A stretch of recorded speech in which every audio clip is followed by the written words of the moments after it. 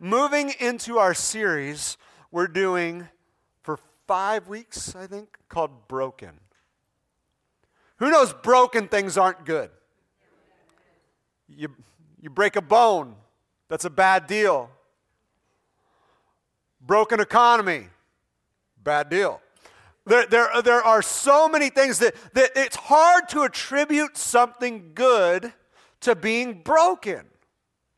When I was a teenager, it was early teens, my parents both worked full-time, and my brother and I, we had the house to ourselves over the summer, and we just kind of had free reign.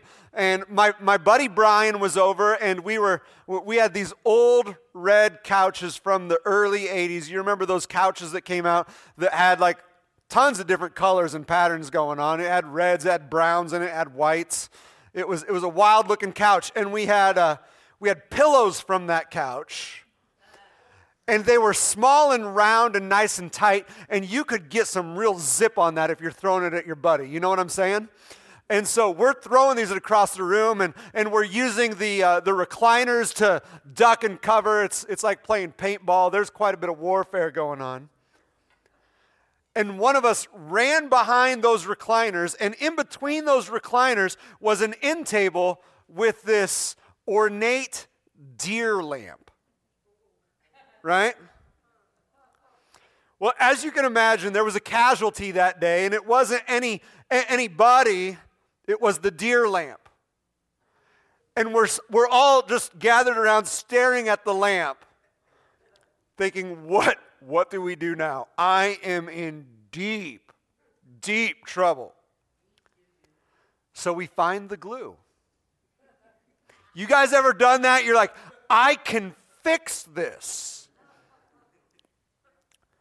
Who knows, you can never put something back like that the way it was.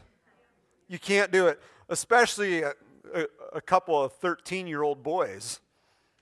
It was a recipe for disaster. But yet when we come into church and we talk about being broken, we say it like it's a good thing. And so, like, in our minds, it can be this mixed signal. It's like, hey, wait a second, you're telling me I need to be broken, or you're saying we're broken people as a good thing, but yet everything I attribute to being broken is bad. And I believe that many people in this room are broken, and you come in here either broken by the world or you are here broken by God. And I'd argue both forms of brokenness are good because it gives us a chance to draw closer to God and fall into His will. There's 2 forms of brokenness. The first one is from our sin in the world. The second form is that brokenness that causes us to bow before God's throne because of His goodness. It's the presence of God in our lives that can break us. Now, I was raised in church. I knew right from wrong. I knew the Bible. What I didn't know was that I was not experiencing a true relationship with God. I didn't really know what that looked like. I followed all the ins and outs of the belief system, but I didn't have that relationship. And I was living a double life. I was a good kid on Sundays and Wednesdays, but outside of here, I was a hellion. And I say that, and I don't want to paint a picture that I was a really bad kid, because even my parents will say that I wasn't. But, I did my fair share of cussing. I did my fair share of stealing. And over time, God used these things that were drawing me away from Him to feel the punishment of sinning against Him. I'd do something wrong, I'd get caught. And all of a sudden, I'd also have this deep conviction partnered with it. And that even though at the time doing these things were tempting, I began to see the pain behind what I was doing. So what we're going to do is today we're going to look through the eyes of the minor prophet Micah. And in this passage, he recognized that Israel was being punished for their past sin. But he was calling on the Lord, and he was clinging to the truth that they were still God's people. So I want you to turn to Micah chapter 7, verses 8 through 9. Micah 7, 8 through 9. And the verses that we're going to read today are through the eyes of Israel after it comes to repentance. So Micah chapter 7, verse 8 and 9, I'm going to begin. He says, "Do not gloat over me, my enemies. For though I fall, I will rise again. Though I sit in darkness, the Lord will be my light. I will be patient as the Lord punishes me." Everyone say, punishes me. "For I have sinned against him. But after that, he will take up my case and give me justice." Everyone say justice. "For all I have suffered from my enemies, the Lord will bring me into the light, and I will see his righteousness." Let's pray. Lord, we read this, and we read it as someone who's in a complicated spot. Someone who is felt punished by you, but who's also had enemies that have stood against them, and they've gloated in this punishment. And God, I believe that each and every one here, Lord, has felt brokenness, and not maybe to this equivalent, but God, in this room are people who have experienced pain from their own choices, pain from the world, Father. But Lord, we know that if we call on your name, we can stand in victory. And Lord, I pray that we have people in this church who are willing to call on the name of the Lord today. In Jesus' name, amen. You know, since the beginning of time, man has had what we call the fall. And in the fall, there is a human element involved, and there's no part of God that is involved in our fall. Amen? Just a couple weeks ago, we talked about Adam and Eve and how their natural desires came out, and they sinned against God. And I want to be very clear about something, because this is very in vogue for the time that we're living in, that just because we are born with a natural desire does not mean that it is good or okay. Are you hearing me? Psalm 51, 5 through 6. Hear David's words. "For I was born a sinner. Yes, from the moment my mother conceived me, but you desire honesty from the womb, teaching me wisdom even there." Church, there's some things that we just absolutely have to accept. God is perfect.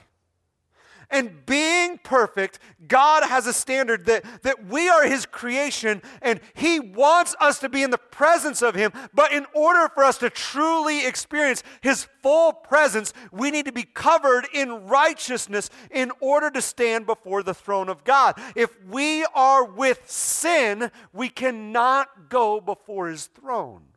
You hearing me? I want to be very clear about how I lay this out. But we know that even those who are in the righteousness of God are still tempted. We know that people do sin. They fall short of the glory of God, as Romans chapter 3, verse 23 says. And we wrestle with desires to sin, don't we? We wrestle with that all the time. We should all have that in common. And these desires, they're so enticing that it can deceive us into believing it's good when it does bring us true brokenness and eventual destruction. So we as people, we have this struggle between our spirit nature and our fleshly nature. Now, again, we need to lay this out. It is the flesh that craves sin, And what happens is God's Spirit speaks to our spirit to warn us against these desires and convict us when we have given in to them. And the trouble that we must accept is even good people who love the Lord have fallen into sin. They sin. And so the trouble that Micah is facing is, as he's pointing to Jerusalem and the children of Israel, is that here you have the children of God, like God's own special people, and they have seen miracle after miracle occur. And what happens is that they let their guard down. They find things that are enticing, and then they invite it into their lives. And next thing you know, generation after generation, they slip further and further away from God. To now, where they've been turned over, they've been held captive by enemies because God saw them withdraw, so they lost His favor.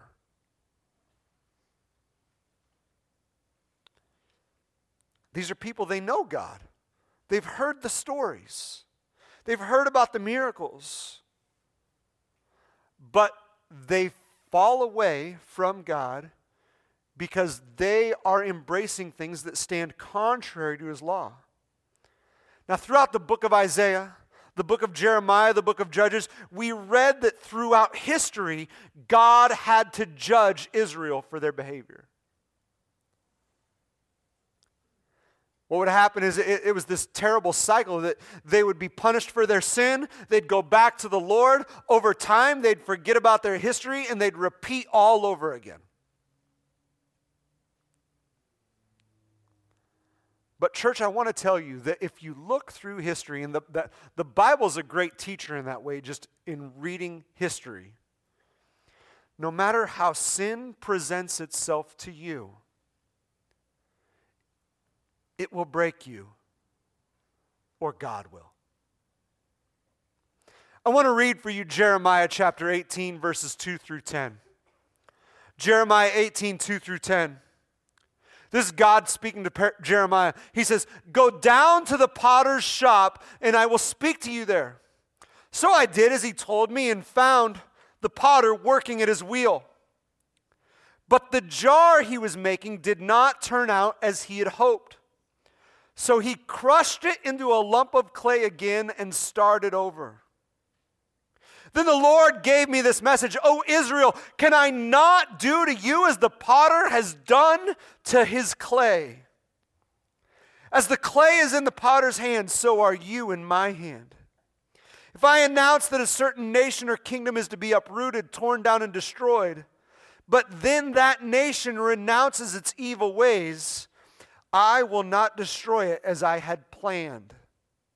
And if I announce that I will plant and build up a certain nation or kingdom, but then that nation turns to evil and refuses to obey me, I will not bless it as I said I would."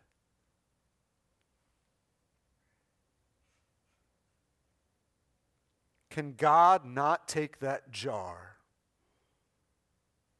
that is not forming the way He wants it to and smash it back down into a lump of clay? He can do it.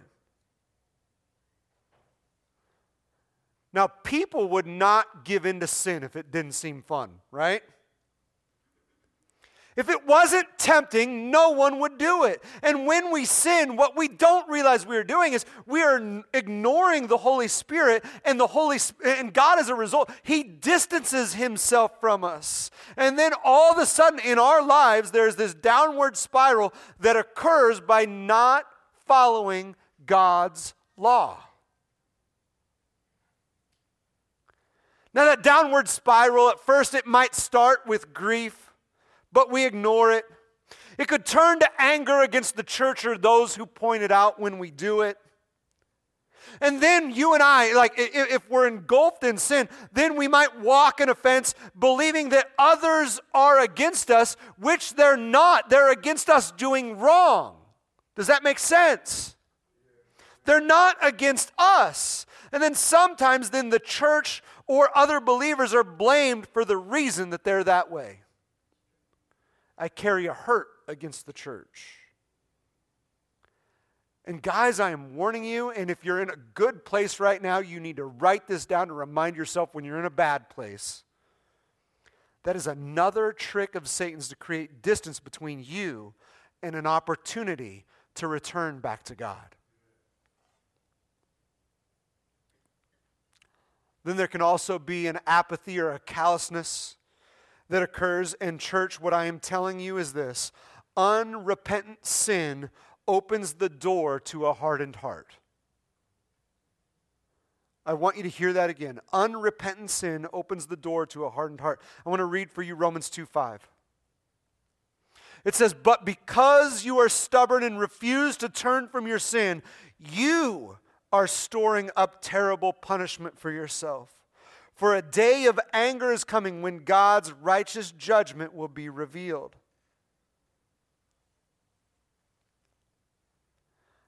Church, I'm telling you, if you find yourself in this place, all these signs point to us not living with an eternal perspective, but an earthly one.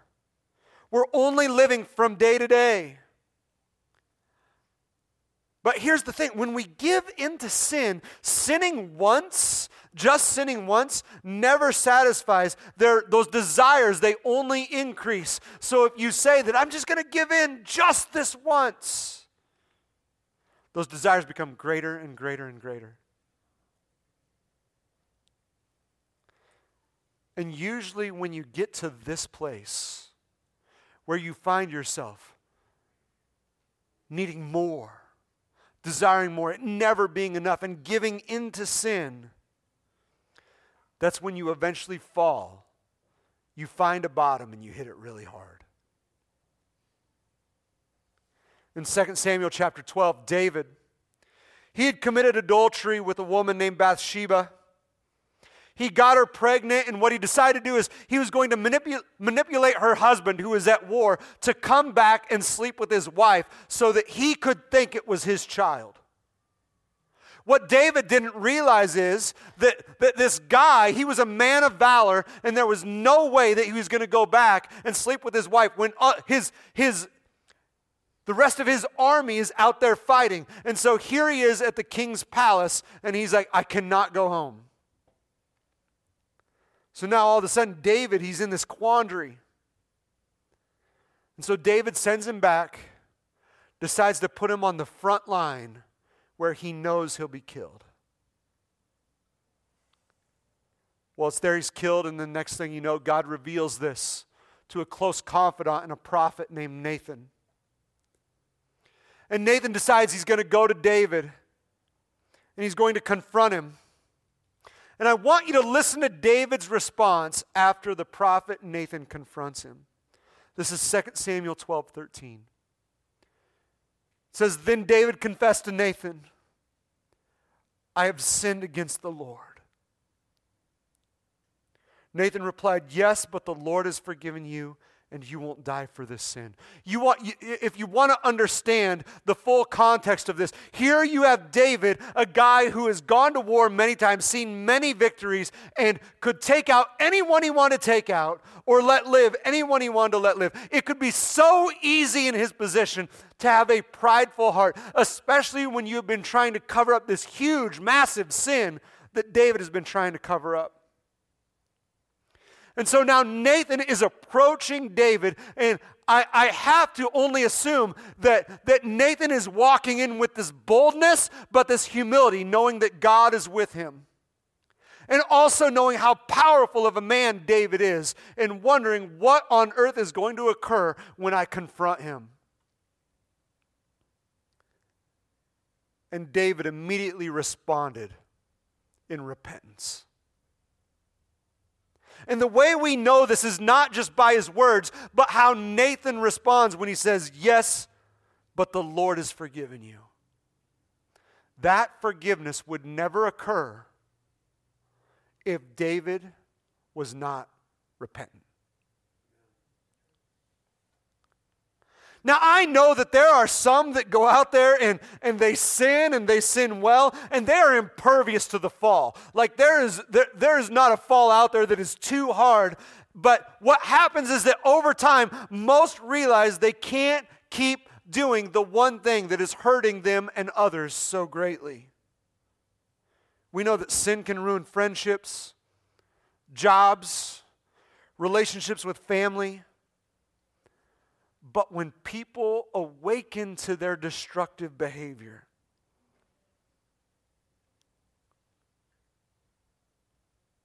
with God, they can turn it around. Without God, many turn from one sin to another. They find another vice. But the brokenness in these times, this is the key here, the brokenness in these times helps awaken us to search for a way out. Church, I'm telling you today, Jesus Christ is that way. Jesus Christ is that way. And what occurs is that we can rise up out of this despair, out of this brokenness, and God can restore us, as we read in Micah chapter 7, verse 9. You and I, what happens is we abandon God with our choices. He does not abandon us.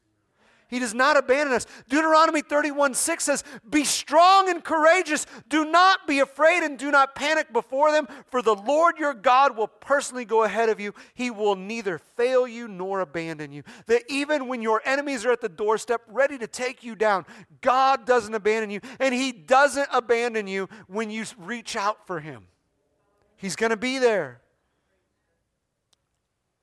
And what God does is He's going to send people, He's going to use situations to remind you that He is there. Now I want to clear up what repentance is. Repentance is not you deciding, I want to be in God's good graces for the day. So I'm going to pray, I'm going to ask Him to forgive me for that thing that I know is wrong because His Word says it's wrong. I'm going to pray so I can be forgiven. So if something happens, if an accident befalls me, next thing you know, yeah, I'm dead here on earth, but I wake up, I'm in heaven. Many people also treat that as a clean slate to continue sinning.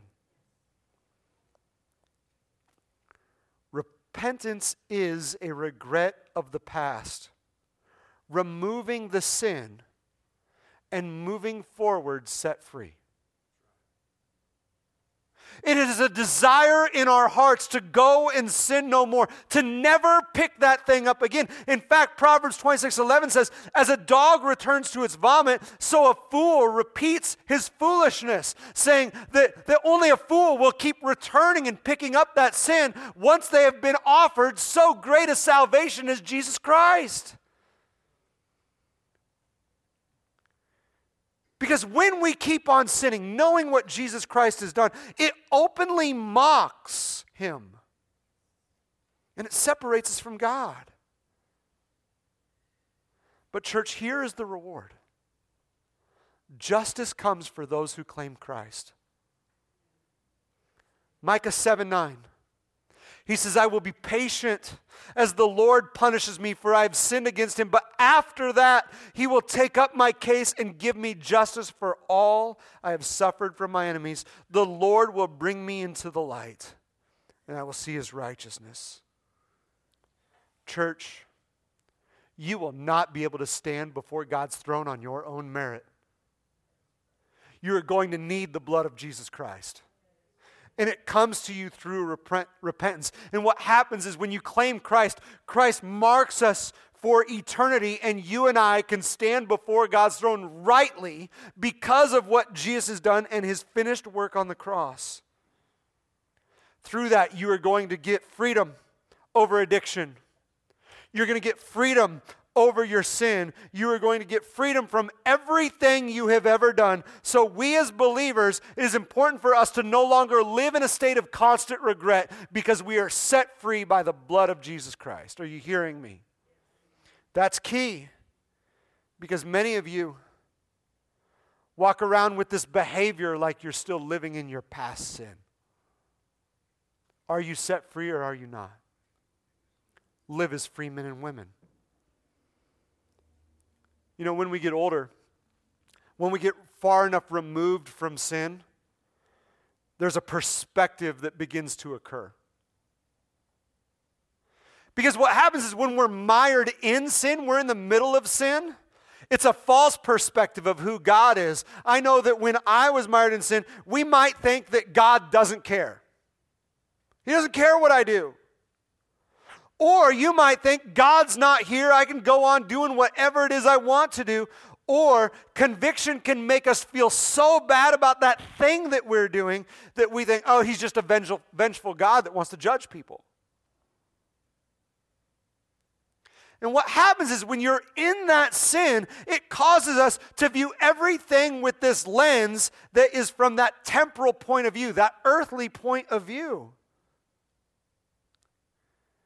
And so we're seeing things with this perspective of death as being on the horizon. Fear might creep in and it shuts out the Spirit of God completely.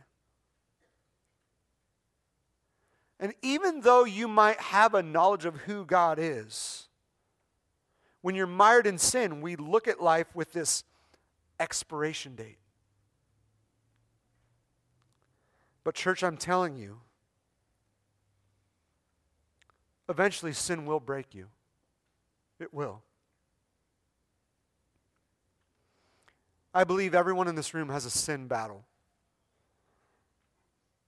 We don't all have the same battle, but there is a sin that is always enticing us. There's some sort of temptation that's always lingering in us, trying to offer something that's better, and it's not. My sin and battle over the course of my life has been pornography. And that sin, it took a long time to break me. And you know, when I was a teenager, I was trapped in this state of lust, and I was convinced that when I was dating, I wouldn't need it anymore. I thought, well, when I start dating, it won't even be a desire.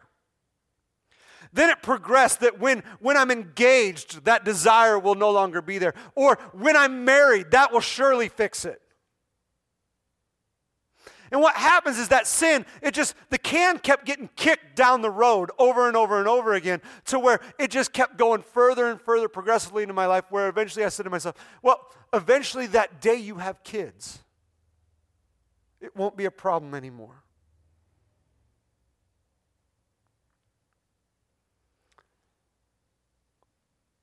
One day, early in our marriage, Wendy found evidence that I had a problem.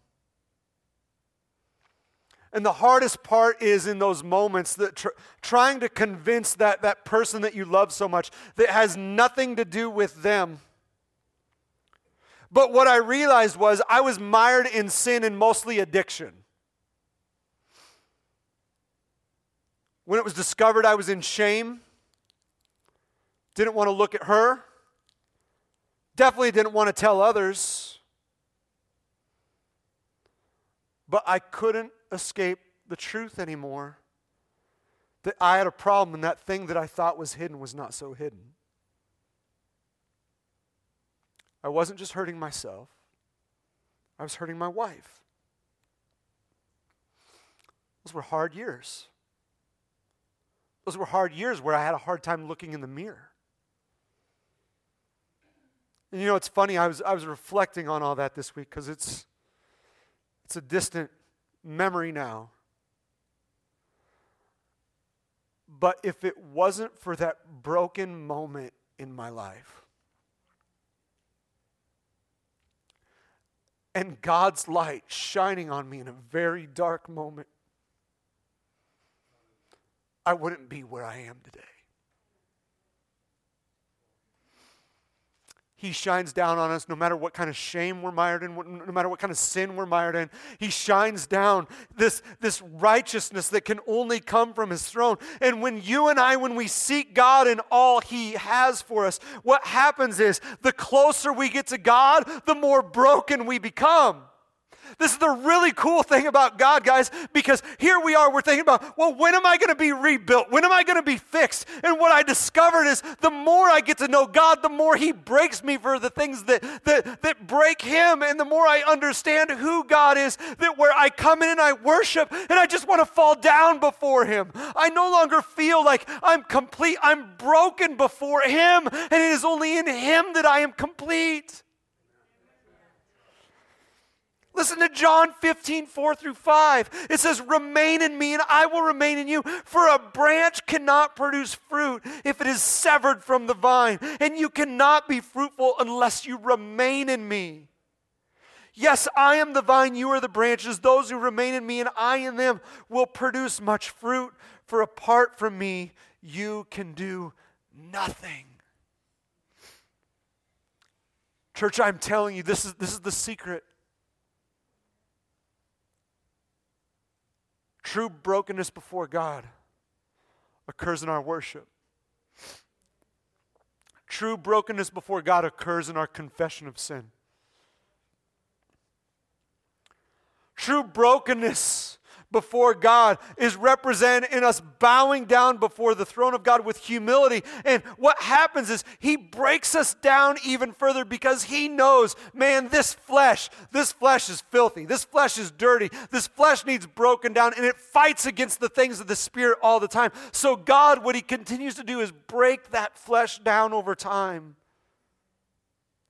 Listen to what David said in Psalm 51:17.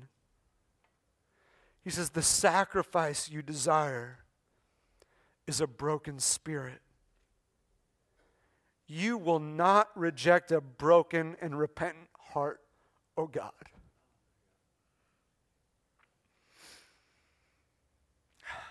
And the closer you get to God, He'll break you for the world. He'll break you for the world. Because God has a heart that longs for people to come to Him. And I pray that we all have that same compassion. A world that comes to know who God is. That we are to be so moved by the heart of God that we're broken before His throne. Church, I'm going to say that. To be moved by the heart of God is to be broken before His throne.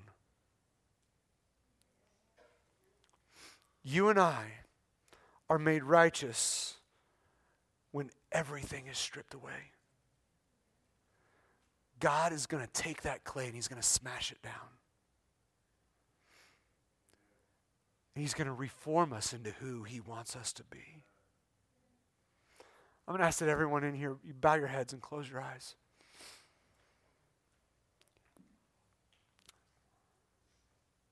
I want to present to you an opportunity today. See, brokenness, get out of your mind that it's a bad thing. Brokenness before God is a good thing. It's a blessing. And so God's Spirit, He might be breaking you over the things that you have done. He might be breaking you over the things that break His heart. I don't know, but here's what I know, that God, the closer I get to Him, the more I learn to repent for the things that I have done, because I so desperately want to pursue His righteousness, which comes through His Son who is perfect. And I realize I, of my own volition, do not possess any of that. It is only by the grace of God that I can stand before His throne. The minor prophet Micah was speaking on behalf of a nation. He was prophesying over a nation. He was crying for repentance over a nation. A man who lived his life seeking to honor God was a man who was about repentance. Sometimes coming to that point of repentance is not easy. But I'm telling you, the mature believer repents, and they repent quickly.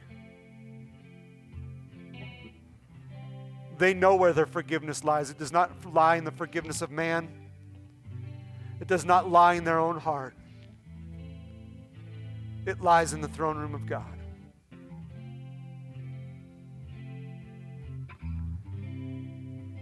If you're here today and you say, Pastor, I desire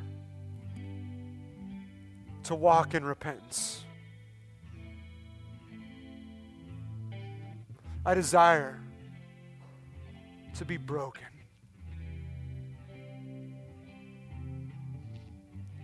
Would you raise your hand? Praise God. You know what? There's enough of us. Let's just stand right now. Let's just stand. God, those who raise their hands this morning, Father. Lord, you desire a broken spirit.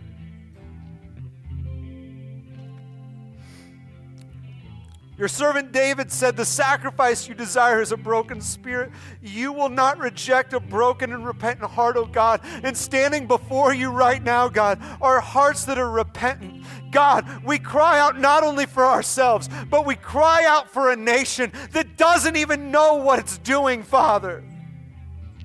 God, as we're getting ready to approach Independence Day, I can't help but look around and say, these people don't know what true independence is. Lord, true independence lies in you, Father. And God, I pray that we as the body of Christ, we discover that for ourselves first, that God, we cling to this independence, this freedom that we have in you. And God, we are made righteous because of you. And so, Lord, for those that raise their hands today, God, I pray that forgiveness rain down. And God, that our hearts be broken for you and what you have done for us. God, it's already been broken by the world. But Lord, now it can be broken for the things of you. God, give these people a freedom. Lord, a peace that is so great that they no longer keep their eyes focused on the ground because of the things that they have done. They no longer look down when they walk past a mirror, but they look at their own reflection, and Father, they see children of the living God. And God, they see clay that is being remade, it is being formed into what you want it to be, Father. I thank you and praise you, God, that you can take that clay and God, you can smash it back down and you can make it into what you need it to be.